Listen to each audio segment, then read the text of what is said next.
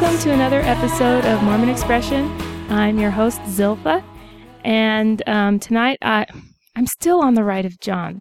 I should be in the driver's seat, John. Do you want to come sit over here? It's all right.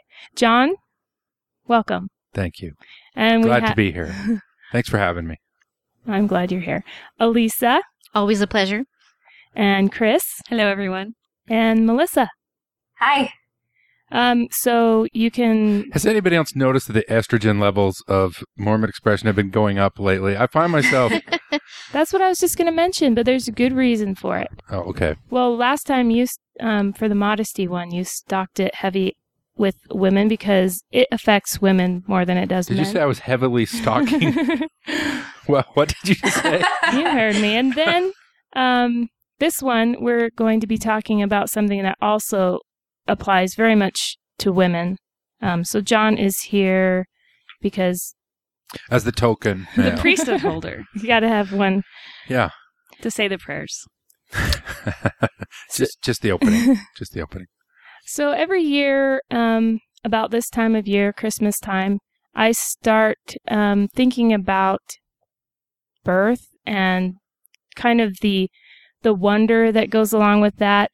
And that leads me to the one and only gender who so far has been able to grow and birth a human newborn, and that is women. And so I want to talk about women. Big fan. I have to say, just put that out early. Big fan of women. Women are just fine. But so I want to talk about women in context of the LDS family and what the role of women is and what LDS mothers look like, what they're expected to do, and what the doctrine is behind LDS womanhood in a family. So why don't we start with the eternal aspect of this role? What is it that is eternal? In my readings, preparing for this, our womanhood is eternal, and they differentiated between motherhood and actually giving birth. Like there was a lot of, you can be a mother without getting birth kind of things. Mothering is your natural instinct to take care. Mothering is your caring and your caretaking. And so that came with us and it will go with us. And it doesn't matter if we have kids or not. And I'm not just talking about the sad paragraphs they have at the end of every mothering article.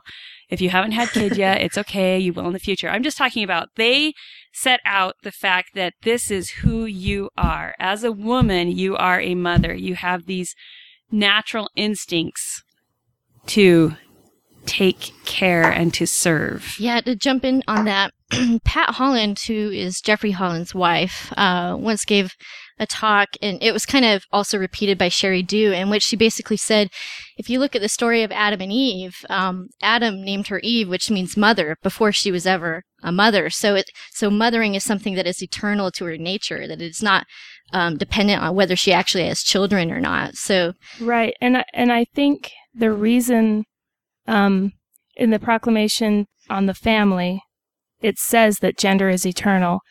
In Mormonism, it's an important doctrinal element because we believe that we were all born as spirits from Heavenly Father before we ever came to earth. So we existed. We were born from a father and a mother because you can't be born without a father and a mother, obviously. So that's where the eternal mother comes into play in Mormonism. And if there's an eternal mother, then she must have always been a woman, a mother.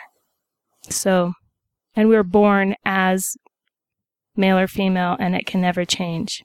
This is according to Mormon doctrine. Well, and interestingly enough, like Sonia Farnsworth makes the argument that since today we kind of make motherhood equal to priesthood in Mormonism, she kind of talks about how the word mother has almost become a sacred title in the same sense as elder or bishop, which I thought that was really interesting. I don't think that's really true, but they can try to tell us that. Yeah. Well, I think she just meant functionally wise, that kind of thing. So, You know what I like about that? Well, you know how like the devil has an apron of his priesthood? Like, you can't in this life like get the priesthood on the sly, but you can have a baby when you're 16, right? So if the motherhood and priesthood are equivalent, then you can sneak into the equivalency as a woman. I mean, obviously that's absurd because the comparison of saying motherhood is the equivalent of the priesthood, which I agree full-heartedly the church does, is an absurdity and an insult. Well, all women not all women. Most women have the capacity of growing and birthing children, but that doesn't mean they have anything to do with the church or spirituality or mothering. Well, and the church parses mother like they parse a lot of other words. Like at first I was like, this is bullcrap because anyone can be a mother. We all know crappy mothers. And to say that all mothers are wonderful, peaceful, loving, kind, God-fearing people is just a load. We all know this. But the more you read about it, the more you're like, oh, you mean air quotes mother, like their version of mother. And it's not the same. But because I was with you, I was like, to me, it's disrespectful of mothers to say all mothers have these eternally benign, passive, service-oriented qualities. These beautiful, spiritual ladies, when you know plenty of mothers out there that are not. They're lousy mothers. And to lump us all together is just, to me, what it means is you're not paying attention and you're just trying to say something that makes me happy. And you're not thinking about what you're saying. Mm-hmm. Well, Melissa? Oh, I was just going to say, and not only that, but if I were a man, I might be a little more offended by this too, because really what is it about a woman besides the actual birthing process? But you could take out the word mother and use father just as easily, but yet fathers are still able to have the priesthood as well. Exactly. Well, that's an excellent point. I think in the church, and it's a backhanded thing, it's something that we throw the women a bone, where we try to denigrate fatherhood. And it's really, like you say, insulting to both men and women, because we put women up on this golden gilded cage of a pedestal. Floor mat. and we really I'll give you an example. Every Mother's Day Sunday in Mormon wards, there's a tradition of passing out flowers. I think they're moving away from it a little bit, but they always pass a flower out as a booby prize, literally, to every woman in the congregation, everyone who's above 18. So this is supposed to be the church's time where we honor motherhood. And what do? They piss all over that by just saying, oh, we're going to give this to everybody, carte blanche. Yeah, but if they didn't, then the women who were trying to get pregnant would be really hurt. That points to the absurdity of this whole doctrine, because if you try to say, well, women, the role of motherhood is an equivalency to the priesthood, right? Then the problem is some women can't do it. So what a messed up... We talk about the God who won't heal amputees. You want to talk about a messed up God. It's the God who says the central role of a whole gender is one thing and one thing only, motherhood, and you're not going to get it. Because that's awful. That's as low as you can go. If that's the one purpose you have on the planet, right? Well, and a lot of people don't. Yeah, like you say, they don't have control over whether or not they can or not. Mm-hmm. But I think John has there's again the two definitions of motherhood. Okay, so I think that we have to use their definition to talk about their motherhood. Their definition is it says motherhood is more than bearing children, though it's certainly that. It's the essence of who we are as women. It's the essence of who we are as women. And even if you don't have children, it's still your essence. Mm-hmm. And defines our very identity, our divine stature, and our nature, and the unique traits our Father gave us. I don't agree with this, per se. But if we're going to talk about the LDS roles of mothering, then we have to accept that includes people who can't have children, too. And so giving flowers to everyone over 18 does actually make sense in that. Well, it's that whole idea that you can someday be a mother, even if it's not on this, right, earthly life.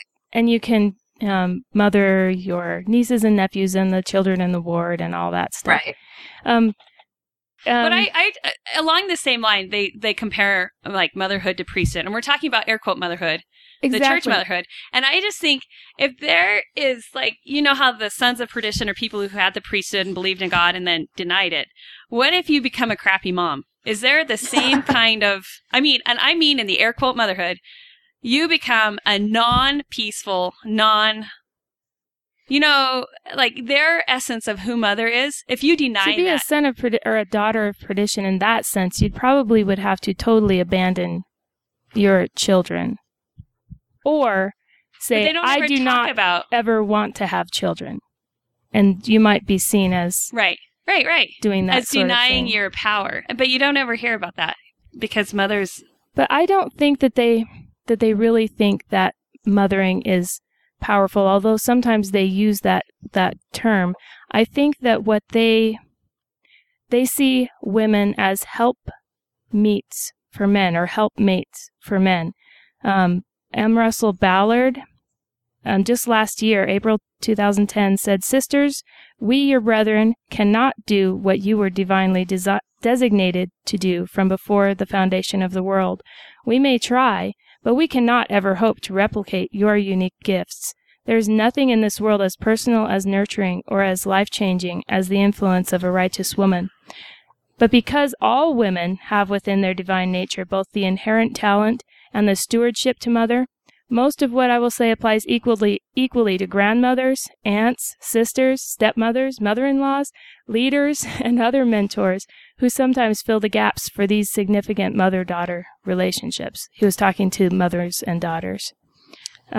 So he's saying we cannot ever hope to replicate your unique gifts in this aspect. So basically, you're so unique and you're so special, and you all are unique and special in the same way. I love that. Like, you guys are this is the most unique 1,000 people I've ever met. What I find particularly interesting about that quote is when you flip it. You flip the gender and you say, "Dear sisters, you men cannot do, or you women cannot do what we men could do. Like we have been divinely instituted to lead and preside in the home, to have careers, and you just can't do it as good as we can. So sorry, And if you flip it like that, you can see just how kind of twisted it sort of is. And it's also mean to fathers who really involve themselves in the caretaking of their children. Really, truly nurturing men. And I think to have him go out there and say, "I'm a man, I cannot be as nurturing as you are." So you do it all. Yes, that's what you guys haven't pointed out. It's a back door. It is. It allows men, and if you think about like the men who really lead in the church, callings take increasing amount of time. A bishop's going to take 40 hours a week. A stake president's going to be equal. Area authorities, you guys are traveling. General authorities, these guys were not home at all. And they have this back door saying, well, I don't have to nurture my kids. I don't have to be there for them because women are so much better at it. It's like my daughter says to me when I try to ask her to load the dishwasher, "Oh, but you're so much better at loading the dishwasher." And I think it's a out that men use to try to get out of home responsibility, frankly. Well, and that's kind of the ironic thing about it is here it's a man telling women what womanhood is. This is what womanhood is. And it's just interesting because it's defined by people who don't, like motherhood becomes defined by those who don't actually do it. And so, and I think what's really crazy about all that is it sends all these messages about this is what a woman needs to be. If you aren't happy in this role, then there's something wrong with you. Because these are your eternal attributes. So if you don't have them, then you're screwed up as a woman.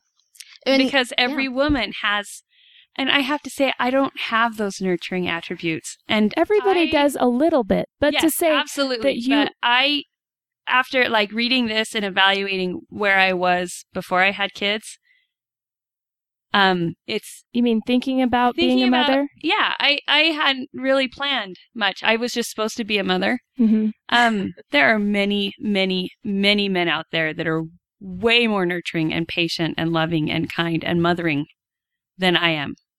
But that doesn't mean that you're not a good parent. I mean, there are, but like you said, it's kind of the narrowly defined and yet broadly defined motherhood. So let's get into what does a mother in Mormonism look like? what is she expected to do? What is she expected to, how is she expected to act? I think the main thing is she's supposed to just sacrifice. She's supposed to serve and sacrifice. Sorry, she's what? What? I just said, sorry, she's June Cleaver. Yes. Basically. Where's that quote on sacrifice you read me this afternoon? It's sort of horrific. Yeah, I might not have put it in my quotes. Is it in that book, Women? Yeah. I think it's absolutely right. The women are conditioned from very early on that their identity is in service, and service is Mormon code word for doing things for other people, not for yourselves. Right. So that means going without or providing. I'll give you an example. For a lot of you, I may have shared the story before, but for a lot of years, my mother was the go-to hostess in the stake whenever a general authority would visit. So the MO that the church does, they move their general authorities around to visit for stake conferences, and they have a schedule that they hand to the stake president. They say, we will go to the church and we'll meet with these guys on this day, and these guys on this day, and these guys on this day. Well, they would have the Relief Society bring and cook meals for the general authorities at the stake center when they're there, so the general authorities don't have to go to restaurants. And they were under strict instruction never to speak to the general authorities, only answer when spoken to. They were supposed to stand back and not hover, and the kind of things you would tell like the house servants in 1840. And this is like 10 years ago. So I think that whole role of you have to sacrifice everything, including your identity in the church, and basically be a ghostwriter when they talk about these things. Woman is a helpmeet for man, but how many of you can name off the names of the wives of the 15 apostles? But you can all name the 15 apostles, even though they're helpmeets for the apostles. Yes. As far as helpmate goes, the young women are taught a woman should never minimize the tremendous power, there's the word power, of being a comfort and help to her husband. He may have need to be comforted and encouraged to perform his roles as husband, provider, leader, or teacher. Can you imagine the priesthood manual saying, you guys don't know how much power you have to comfort your wife? Like that's going to be your key role, and you better practice. And to help him out and support, and to help out your wife, help her and support her in nurturing the home. What they do tell the men is to be kind and loving. Yeah, it's great, but I'm just saying, like you just don't turn that around and say. So I have a talk called "A Mother Heart" by Julie Beck. Oh, that one, yes. Yeah, I know. And so she goes through a list of things that a mother heart needs, and I just love how she's got like this. I don't want to say Orwellian language, but she creates mother heart as a word. Anyway, nurture is like the number one key role of women, like our inherent nurturing. Testimony, the restored gospel, teaches the principle of the gospel, keeps sacred covenants made in the temple. Her talents and skills are shared unselfishly. She gains as much education as her circumstances will allow, improving her mind and her spirit with the desire to teach what she learns to the generations who follow her. So nurturer and teacher, and even your education that you get is in order to teach it to the next generation. Mm-hmm. Teach testimony so you can teach your testimony and keep your covenants and nurture. And so it is, like you guys were saying in the modesty one, the role of women is directly related to how they serve other people. Mm-hmm. Like it's not self-empowering. So I don't have a problem with the idea of service in and of itself. I don't think service is necessarily a bad thing. What I disagree with is when the suggestion is that that's an innate female attribute. That's what kind of bothers me, because that's very closely related to saying that it's an innate female attribute to be a servant. A slave. Yeah, exactly. And I just don't think it suggests a very healthy role for women, because in those kind of statements, I don't hear any kind of an acknowledgement that a woman should set reasonable boundaries for what she can and cannot do for other people and negotiate that with the people in her lives. I don't think it's unreasonable to say, I will do this and I won't do that, and I need my space, and let's all get along. That a woman has needs that she needs to be aware of and protect. And then it's okay to voice those and ask for help when you need it. Yes, and Julie Beck has another wonderful one called Mothers Who Know. I hate that Yeah, one. that I one. cried. I know. I did that one today too. Well, you were talking about nurturing, and we have been. So she says another word for nurturing is homemaking. Yeah, I put in quotes "made." No, So but she I says have a quote. homemaking Go ahead. includes cooking, washing clothes and dishes, and keeping an orderly home. Home is where women have the most power and influence. Therefore, Latter-day Saint women should be the best homemakers in the world. Nurturing mothers are knowledgeable, but all the education women attain will avail them nothing if they do not have the skill to make a home that creates a climate for spiritual growth. Growth happens best in a house of order, and women should pattern their homes after the Lord's house. You know, when I was an undergraduate at BYU, we were studying I was taking a theater class. We were studying a movement of theater called absurdism. And if you've seen plays like Waiting for Godot, it's about characters who do the same thing over and over and over in their lives, and they never achieve transcendence. They just kind of do the same thing, and nothing ever happens to them as characters. They don't progress or anything like that. And my professor was theorizing that because a lot of women in his class would be like, I hate these plays so much. And he would say, I wonder if part of it might be that a woman's work is absurd, you know, because if you think about doing household chores, you could do it every day. Like you do the laundry one day perfectly. You have to do it again the next week or whenever you have to do it. You never make progress. Yeah. You always have to cook again. You always have to do the dishes again. I mean, it's an absurd kind of It is. over and over and over. And it can be numbing at some point. I mean, those things have to be done, right? But why should all of the burden of those mundane tasks fall on women? But I mean, I want to dig even a little bit deeper into even the concept of the home. Even. I read Bill Bryson's book, The Home, that came out last year, which is a story, basically a history of the evolution of our concept of home. It's really fascinating. I recommend that book and all of Bryson's books, but because what we envision as the home is a relatively new construction. And even 100 years ago, and especially 200 years ago, they wouldn't have seen it the same way. But you know how there's this romanticization of 19th century British gentry? You see it all the time in, Jane Austen novels and stuff. We have adopted that full on. Now, because that was the model of the way a house should be run. But they ran those houses with armies of servants, right?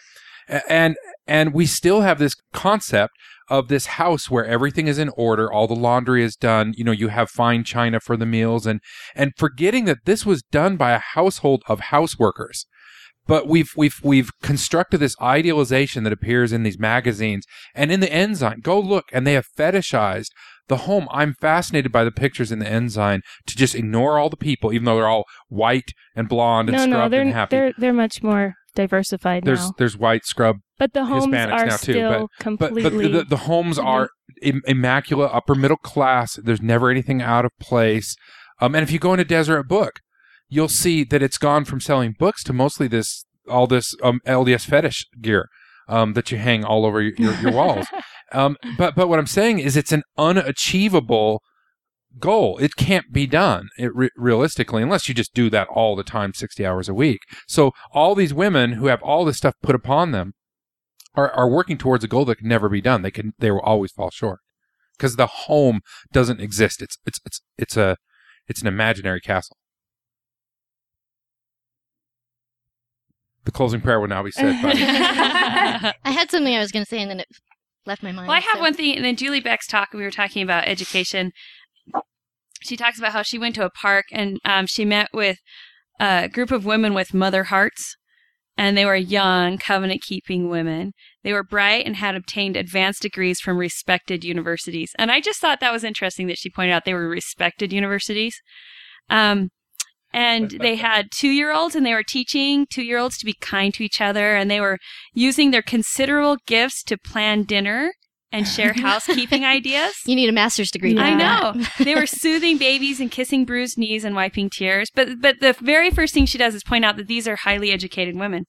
I asked one of those mothers, this is what she says, I asked one of those mothers how it came about that she could transfer her talents so cheerfully into the role of motherhood. She replied, I know who I am, and I know what I'm supposed to do. The rest just follows. Oh.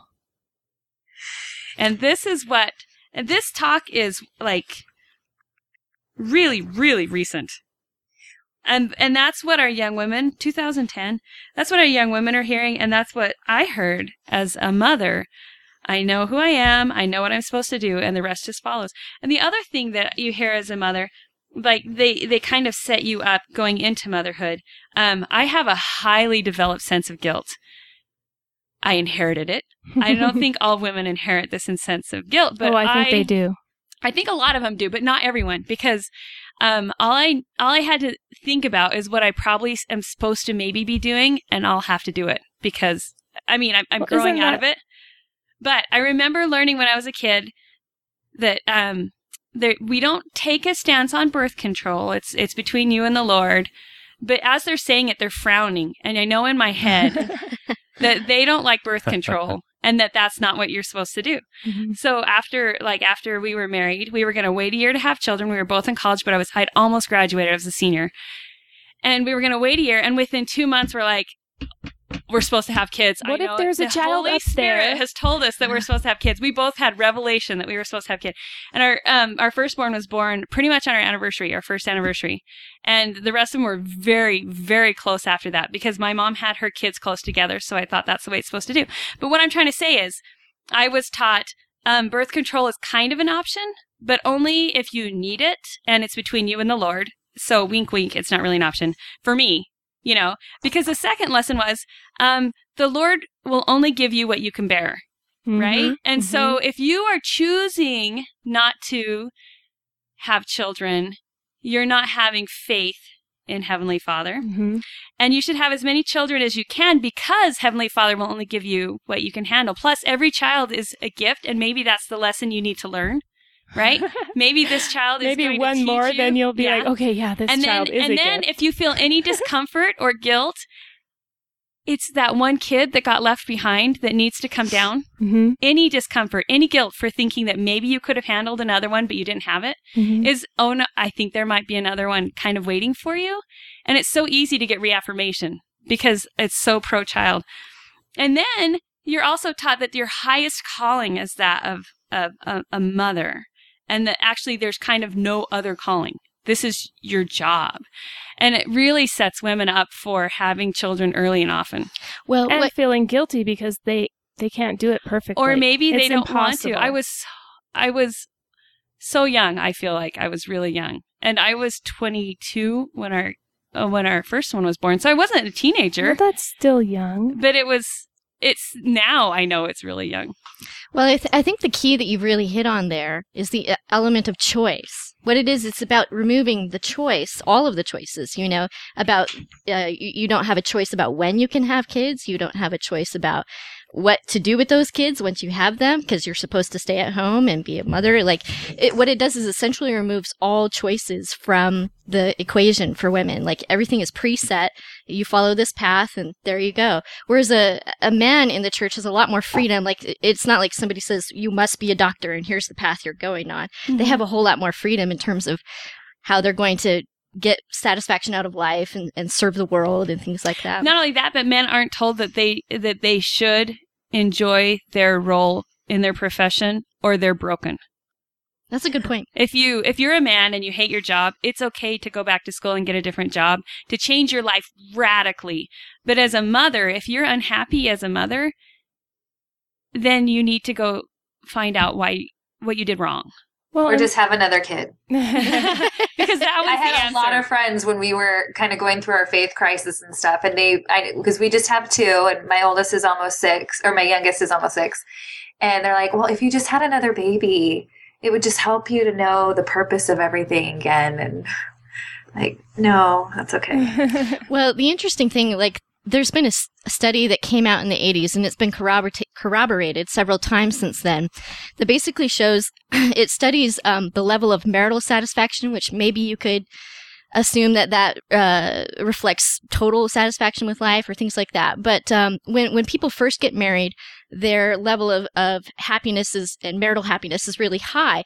Then the instant they have a kid, it immediately drops like in this U shape. And it hits the bottom when the kids are teenagers. And then once the kids leave the house, it goes right back up. And this has been done over and over and over. This study has just been shown to happen, that the kids like decrease that level of marital happiness and things like that, which I think is interesting. Yeah, I've heard that before. And I mean, the thing is that everybody who has children, or most people who have children, love their children, but that doesn't mean they love every part of being a parent. And that's what we're told as women, is that we're supposed to love this role and we're supposed to just be completely satisfied. And I think that's just setting women up for disappointment as a mother and guilt. So I found kind of a horrifying lesson from 2002 Young Women's Manual for the 12-year-olds. Before you read that, I want to make one little point. When sometimes with some of the topics we do on Mormon Expression, we have to dig. You do not have to dig at all to find this shit. Oh, it's all over the place. You can open these books, and it is there. I mean, it is from front to cover. Finding the gems is a little harder. We did not dig hard to find all this sexist. Hey, speak for yourself. You didn't do any digging. I sat and watched you do it. I did it for 2 hours. It was part of the household. It was digging. Sophie, you just do it so much better. Okay, so this one is this is what the teacher is supposed to tell the girls. Point out that the worldly view of mother's roles is false, partly because it is self-centered. It focuses so much on a woman's right to receive that it almost ignores her opportunities to give. The Lord's view is a broader one. It focuses on the opportunities of both men and women to love and serve.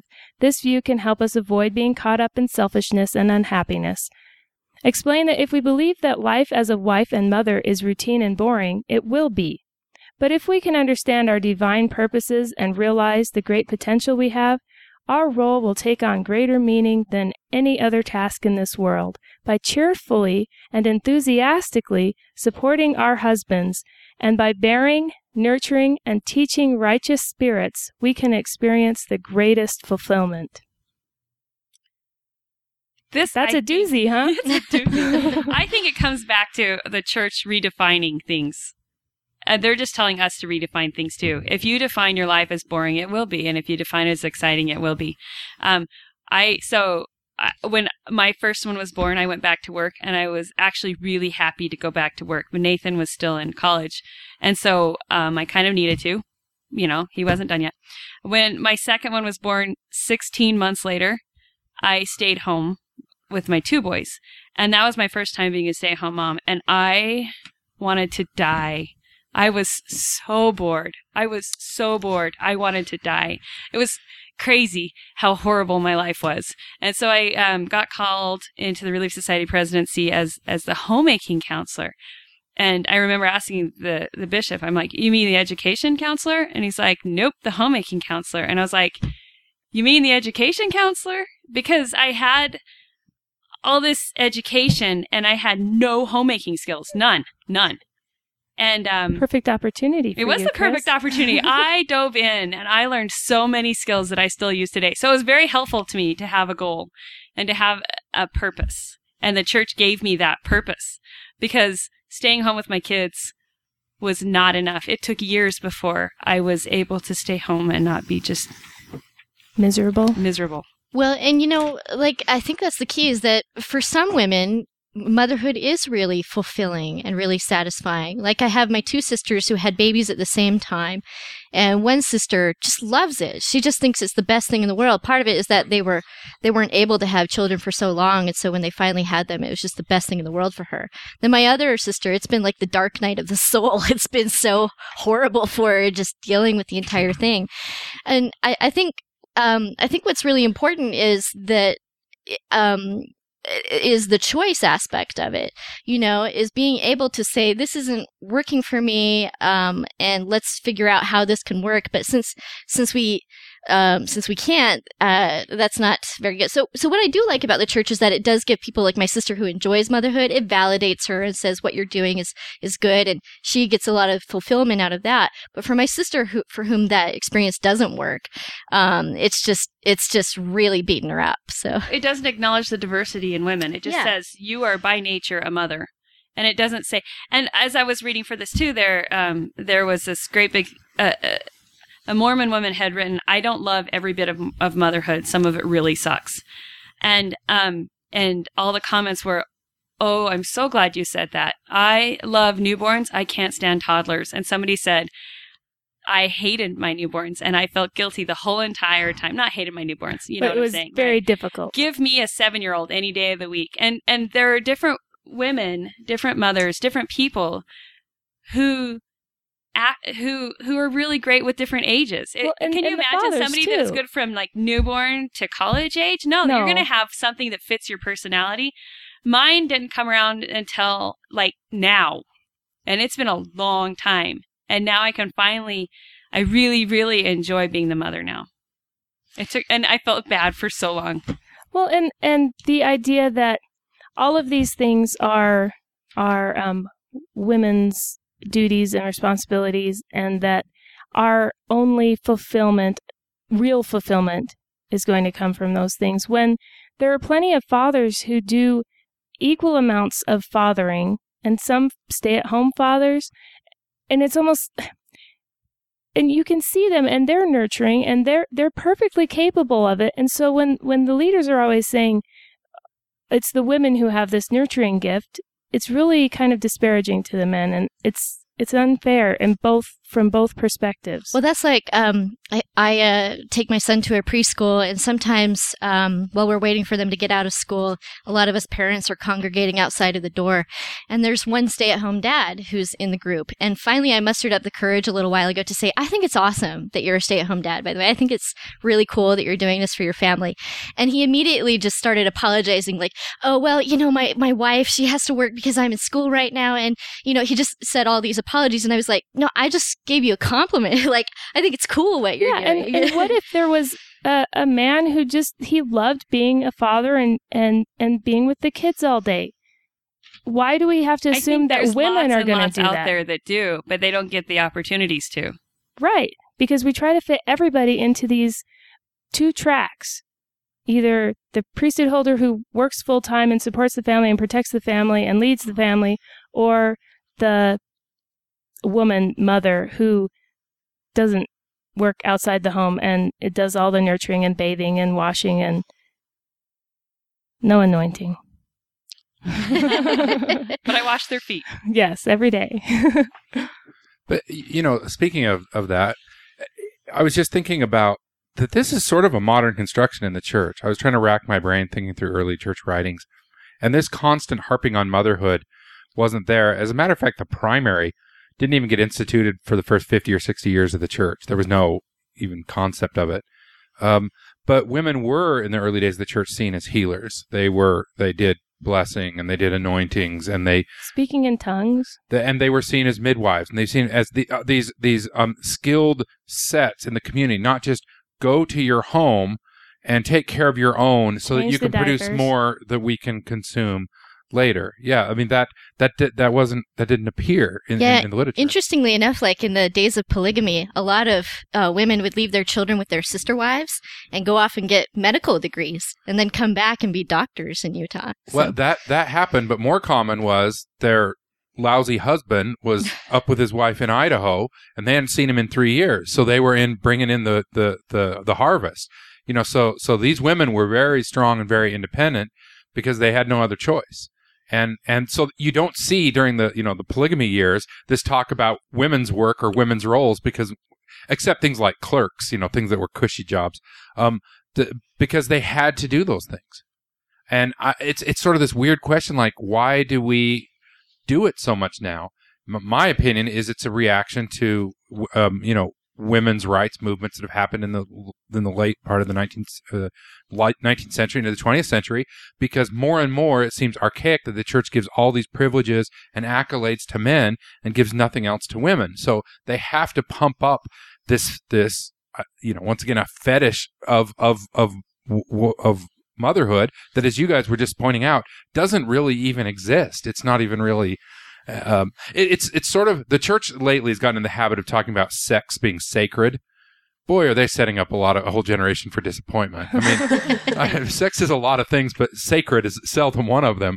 And when you start putting things into these weird sort of glass, museum pieces, they're unachievable. They're unattainable. No one likes their kids all the time. Kids suck, and they're gross, and no one's gonna want to be around them all the time.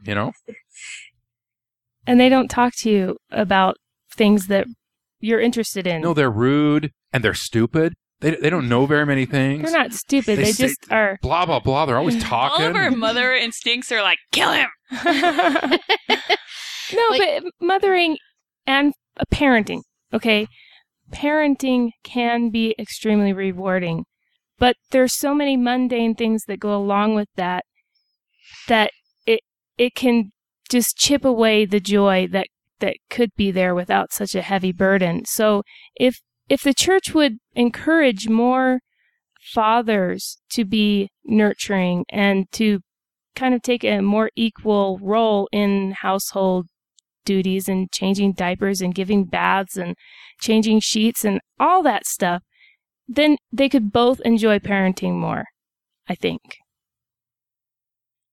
It's really hard when you have someone staying home, and it usually is the woman, because it's the downtime that you do the laundry in, and it's the downtime, it's the mundane things get done during the day, and the father might not have a lot of time to do the mundane things. They kind of have to get the joy parenting in, because you want to have fun memories for the kids later. Yeah, dad rocked. If dad's always doing the laundry, it's never going to be, yeah, dad rocked. So it's one of those double-edged swords where if you're the one staying home, then you're going to end up doing the majority of the housework. True. And in a way, it's fair if one of the partnership is out providing the food and the house and the car and the shoes and the soap. Well, interestingly, statistically enough, like they've done studies where they've seen the division of household chores between men and women. And even when the women are the one working outside the house, they still do the majority of the household chores. Like speaking about America in general. Is that just because the roommate rule? Like the one with the lowest tolerance, the one with the highest standards always loses. Yeah, could be. It could be, and it could also be that women don't trust their husbands to do things right or the way that they would do them, so they just prefer to just do it themselves.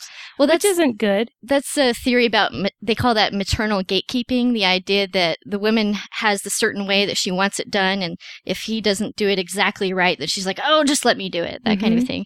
That's one theory about why there's that inequality when it comes to household chores and things like that. Yeah, women can't really have it both ways. You can't say if you're not going to do it right, don't do it, and damn you for not doing it. Exactly. Right. Because they have their own. But we as women and we as a culture and the church need to do more encouragement and teaching of the young men and the boys to prepare them for fatherhood. And say, yes, you are capable of doing this. And here's how you put on a diaper, and here's how you make pancakes or whatever. Well, there is progress. I'll use my mother here, who is a wonderful woman, as both a good and a bad example. She always told us as boys, you're going to have to go on a mission. You're going to go off to college. So by the time we were 12, we had to do all of our own laundry. She taught us to iron. We had to, once, I think Tuesdays were my night to cook dinner. And my mom went back to work when I was about 10. So we had that sort of stuff. So she was very good at making sure that we knew that when we got married, we couldn't just say, hey, it's all on the woman. The downside is she didn't do the opposite for my sister. Like, she didn't say, you need to be highly educated. You need to learn the things the boys are learning. And, like we would learn to change oil on a car or change a flat tire. And there was never that insistence that she do those things. Well, and plus your mom always, your mom bought her gifts for when she got married, your sister, and had a hope chest for her. She had a trousseau, yeah. You never had any such thing. No, So I is had it no doilies when we got married. None at all. It puts the end goal as The marriage. idea Like, this is for what her you're set up was for marriage. mission, and she's set up for marriage. Right. Well, I think that's even an interesting point too, because I mean, all this talk about motherhood is like, what happens when your kids grow up? I mean, you've spent so much of your life focusing on just this really kind of short time when you have little kids and you're doing all of this nurturing and stuff. And so, yeah, what happens when the kids grow up and they're gone and you're still left with yourself, but all your identity is kind of wrapped up as being a mother? Well, and even growing up, as a man, you at 12, you get this priesthood, you get this visible role, then you get more, and then you get a little bit more, then you can become an elder, and you go on a mission, you come back, and you'll go through almost your whole life with this progression of responsibilities, visibility, and callings. If you have a vagina, when you turn 18, you graduate from high school, bam, you're done. You're not progressing any further. You're in the Relief Society. And oftentimes, like you pointed out, women in the Relief Society will serve in the callings when they're young, especially if they're in a ward that demographic, so they can reach the pinnacle of their church service by the time they're 26, and then the rest of their time is just to kind of coast through it, So Until their mission, woo, when they're older. But also, John and I were talking a few days ago about how it seems like in LDS families there is a tendency to keep our children as children under us, even when we're grandparents. So there's almost like children don't fully grow up. They're not seen as peers to their parents, because their parents always have to be their parents, because that's their eternal role. They cannot be peers to their children, because it would... Because our identity and our ultimate reward as Mormons is to be parents. And then it's part of your eternal to identity. become children, those roles are permanent. And where we were pointing this out is you see a lot of intelligent, successful people in Utah especially, where their roles with their parents are sort of fixed from 50 years before. And people will go into these holiday parties where they fall into these old patterns because it's a religious... And I'm not talking just about mom has always talked to me this way. I mean, that's everywhere. But that, you'll have grown people being given assignments by their 70-year-old parents and saying, you will come to visit us at 5:00 and we will have this lesson, because it's the plan, and the plan has to go eternal families forever. That's your eternal role. So you're always that child to that parent. But I think what's really problematic about that is that the parent's identity is centered in the children. So it's centered outside of yourself, and it's something that you can't really control. That's a heavy burden for both the child and the parent. Yes. The child feels like they can't upset their parents or do anything that would cross them or make them look bad or upset their identity. This is one of the strong reasons that people leaving the church is so difficult on families, because it messes the whole plan up. And they can't just go on and say, well, he's an adult and he can make choices and I'll still love him. They'll say that, but you still screwed everything up. You're lucky because their role has been thrown out of whack by whoever's leaving. Well, and you ruined if you're the child leaving the church, you ruined their eternal family that they worked so hard for. And many times that's a sad thing. They're not really angry that you left and ruined their perfect party. It's more of I think it depends on the person. My mom was definitely angry. Your mom was angry, but I think, with my parents, it was more sadness and guilt.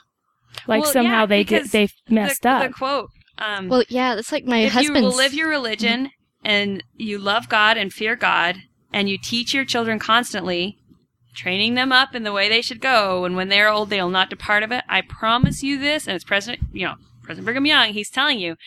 I know where so much of the guilt my mom felt too was, I was promised if I did this good enough, you wouldn't leave. You left. I wasn't good enough. Yeah, exactly. If I'd been better, you wouldn't have left. Despite all of my sacrifices. And it's so demoralizing to see that in her face. Well, think about anybody in the world would look at, say, Zilpha and I, we have a nice home. Zilpha's in graduate school. I have a nice job. We get along well. We have good kids. They do well in school. we have 2 cars and half a cat, and we've been feeding a stray. All of that. People would say, "Oh yeah, they're happy, they're successful." In the eyes of our family, we are the ultimate failures. I mean, for all of you who are listening out there who aren't Mormons, it is hard to get across how fundamentally we felt. We've gone below being crack dealers. and it's just, the whole thing is so upset. And it's not just us. I mean, it's everybody in this room. This is like my husband's mom. When we told her that we don't believe in the church anymore, she broke down and cried and said, "I thought I raised you better than that." Like she was taking it as though it was her fault. Like it had nothing to do with her. But if at that's all. what she is, I mean, that's what we've been going over this past hour. If she is a mother, and a mother in Zion to raise up these righteous children, she failed. I took that away from my mother, the one thing the church gave her, and I pissed all over it.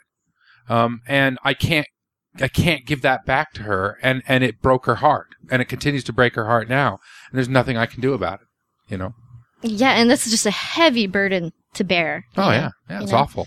When you think you're making the right decisions for yourself, and and for your children. Mm-hmm. Do you want to talk, I don't know where you're going, you want to talk a little bit more about the spirituality and theology, because I think it feeds into this? Go ahead. Well, I think it's important to point out here, because we started at the beginning to talk about that there's this journey in Mormonism that we're all on. We all started as spiritual children before we were born, that was born to our mother in heaven, or mothers in heaven. And then we came down to this earth life, and we're supposed to marry, and form these family units, which go on forever. And that's the theology, that forevermore a woman's identity will be in birthing spirits, which is sort of an abstract concept, but the brethren have said over and over again, it's akin to birthing children here on this world. And you have literally millions. You had a quote to me this afternoon, and we both dropped our jaws. They said, "You'll be surrounded by millions of children," and we both went, "No!"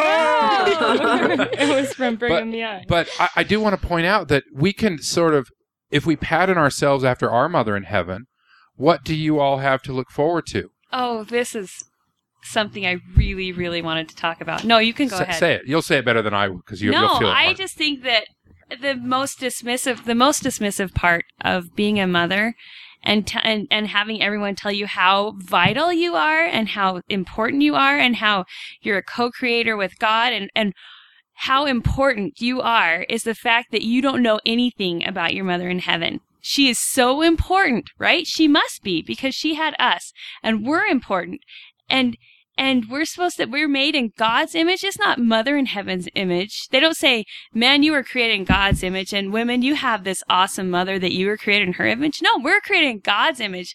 We just didn't get the penis, I guess, right? Like they never mention that part of our mom. What do we have to look forward to? An absentee mother. Nameless. Like, how much, faceless. how important is my job if my mother in heaven is not involved? Is nowhere. Yeah. Nowhere. She can't come visit me. So the most important thing, though, is that she's not necessary. Mother in heaven isn't necessary. Only necessary of the public sphere. She was only necessary to birth us, and that was it. And so no matter how much you talk about how important mothers are in our nurturing role, we're not nurtured by a mother in heaven. Her eternal role was to nurture. So obviously my eternal role is not to nurture, it's to have the babies. I just miss her so much. I think, how can you tell me how important I am when it's so glaringly obvious that there's a void ahead of me? So this bothered me a lot, so I did a lot of fasting and prayer. I found the answer. Our mother in heaven left our father in heaven several millennia ago, and he's still a little upset about it. So this isn't the normal pattern. This is his weekend? Normally, in an earth like this, we would all know her name, we'd celebrate her, have a big festival, but he's a little pissed off.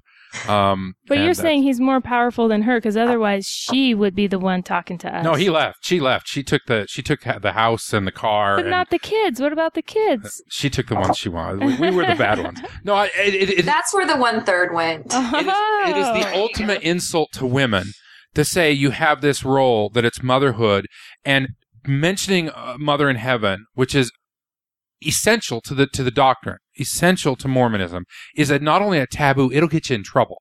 If you go start talking, I'm not talking about praying to your mother, that can get you disfellowshipped, but just mentioning her in a talk, you'll get a talking to from the brethren.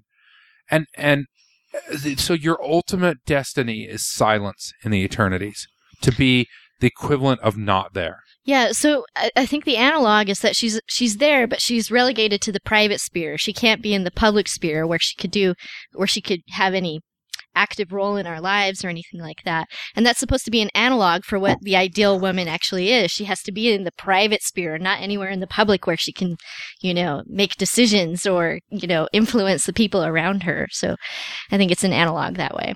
And if you look, the most powerful woman in the church right now is Sherry Dew.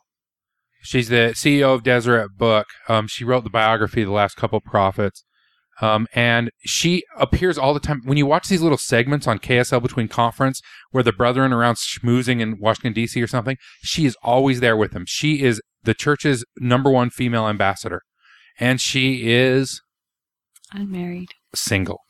But that doesn't mean she's not a mother. No, but I mean, it just, I think the reason I bring that up here is it shows that you can't, that if you're going to do anything, motherhood is the opposite of being out there, out front, being active. It's that sacred space back here that we're not to touch. And you can't do both. You can't be a Sherry Dew and a Marjorie Hinckley. Right. Like she had to be home. She was the mom. She supported the kids. She did everything. You can't do both. It's taking the virgin whore complex to, the nth degree. So do you think my concern is that even if we don't love all the aspects of mothering, I think we're all mothers here, not John, but I'm one bad mother though. What I'm trying to say is, what is the modern role for women in the church? What should it be? How should they teach the young women? How should they? I say let them decide. Exactly. Let them know they have options. I don't know. But it is try to do it both ways. It is difficult, though. I mean, it definitely does add stress to have both parents working. I have the answer. I know the answer to this. What is it? You just take a year and you swap the manuals. You have the young men learn out of the young women's manual, and the young women learn out of the young women's manual. And anything, so awesome. Anything that is absurd, you scratch out. And then you straighten the manuals back. Awesome. Then you're done. You wouldn't have much left. You know what I think is acknowledging that. So teach the young women that women are different. Acknowledging that some women are highly motivated to go to school and have a career. That maybe they'll be powerful influences on society, and that's that some okay. women are very happy being mothers, and that's the best place for them. And so you just acknowledge the fact that what they want to do in their life is okay. And I think we should be fair. We can have this flip discussion for men, for a lot of things we've talked about. The unrealistic expectations, the pushing people into roles they don't want to fill.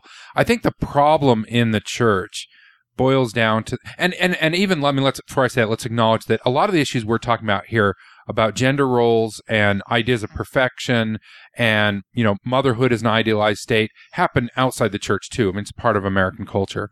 That's true. But I think one of the problems... We just like to up the ante. Yeah, we like to turn it up to 11.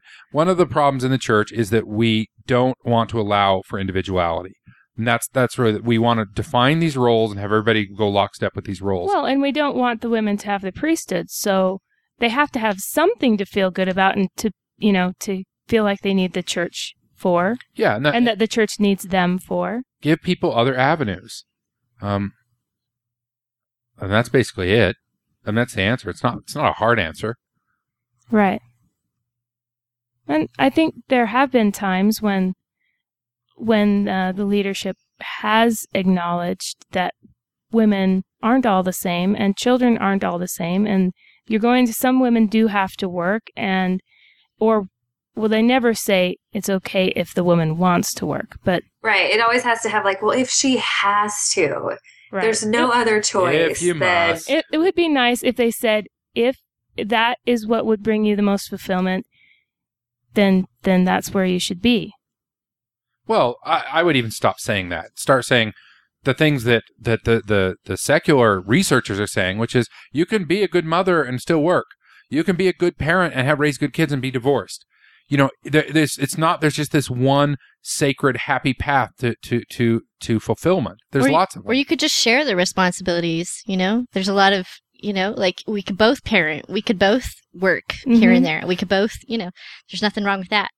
Yeah, like how they always say that it's an equal partnership, like do that. Yeah. There's one Make thing, it equal. One thing I do want to point out. There's no such thing as separate but equal, right?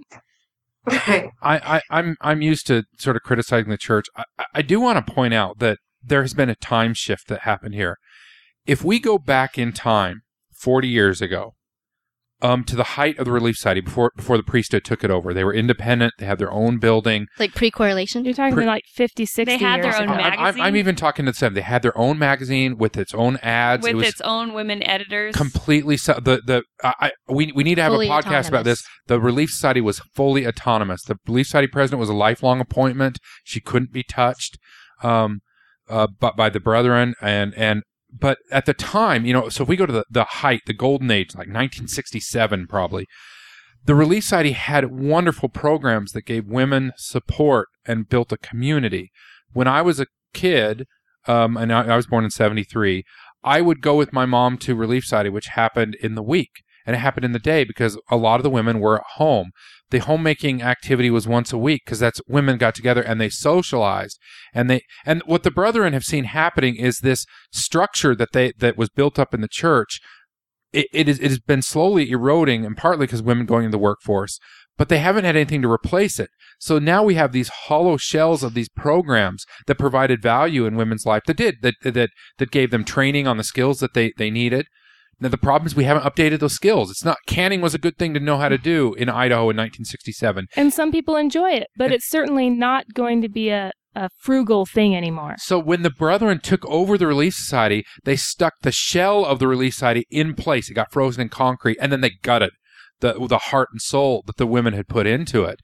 And we're left with just this mess. It's just a carcass now. But it was at one point the church had all these great support organizations for the women. Well, and part of it was that the women were the ones in charge of it, so they knew what the women wanted and needed. And and the church now stands as we will acknowledge begrudgingly that women have to work if they must now, but we're not going to give any support that way. And we don't definitely never want to encourage that. And I'll give you Exhibit A. You go to most any church in the United States on a weekday, and what will you see there? You'll see a nursery. They'll usually use the churches that have child care facilities, and you mean like a preschool? A preschool, yeah. They will use those to have a launching place. Sometimes they'll just lease the out, or the church itself will sponsor a preschool because they know that women aren't all in the home. And the Mormon church refuses to do that because they refuse to legitimize women working out of the home. That's the kind of bullshit they have to stop doing to support and actually be useful.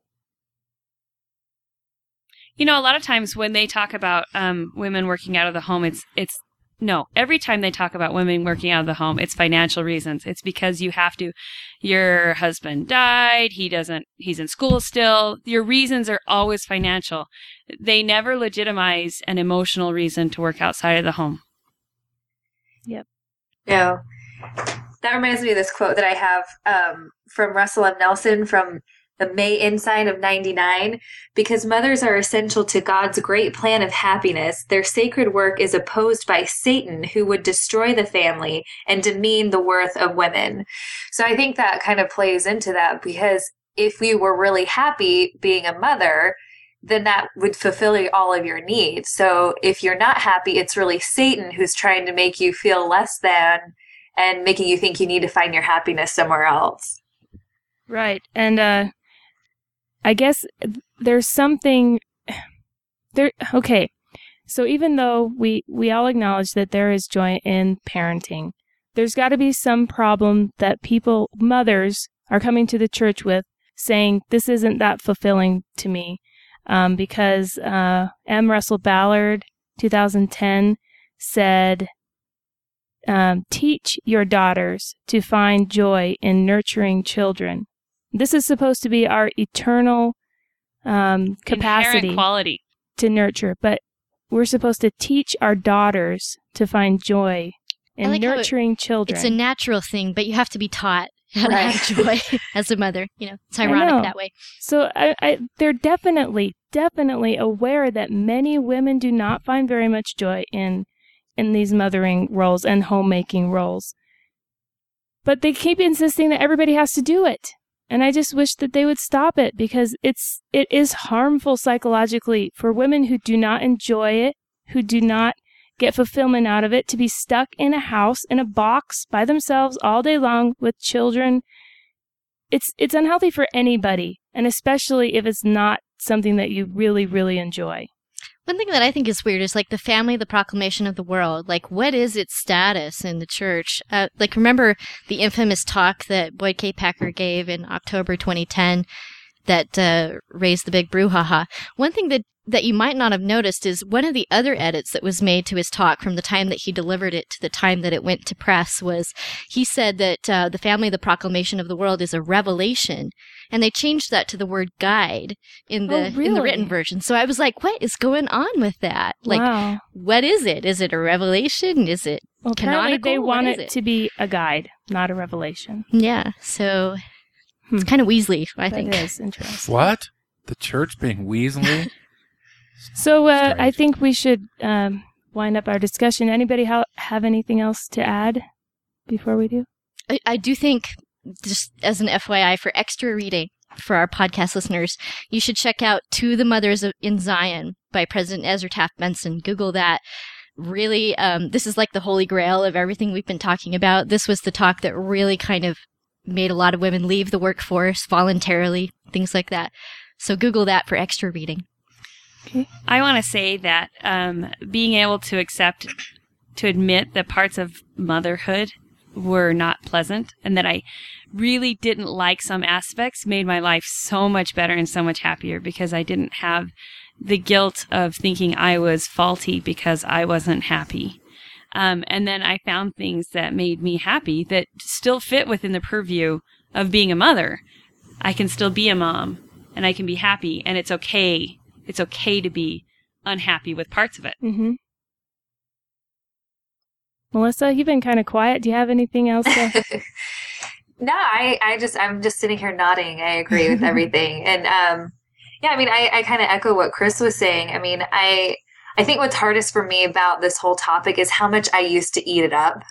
And I was totally that girl that just couldn't wait to get married and have kids. And I thought I was going to have 6 kids. And I'm the youngest, so I don't know if that plays a role. But I really had a hard time being a mom. And I don't know if I missed that Sunday, but I was never really taught how to do it all and how to find it all emotionally fulfilling. And so those were some of our hardest years, I think. And once I recognized in myself that I could allow myself to find happiness somewhere else besides just with my kids and just with my husband, and I'm talking about working, it's just made such a difference for us and for our family. And my husband helps out now, and, I'm able to work, and I feel so much more fulfilled. And when I'm home being a mom, I love being a mom. And when I'm gone working, I love working. And I feel like that's a really good option for people too, if they want it. And just being able to feel like you have that option. I wish the church would address that more. Definitely. All right. Well, you just wasted another hour plus with Mormon Expression. And the discussion is going to continue on MormonExpression.com. Thank you, everybody. Good night. Thanks.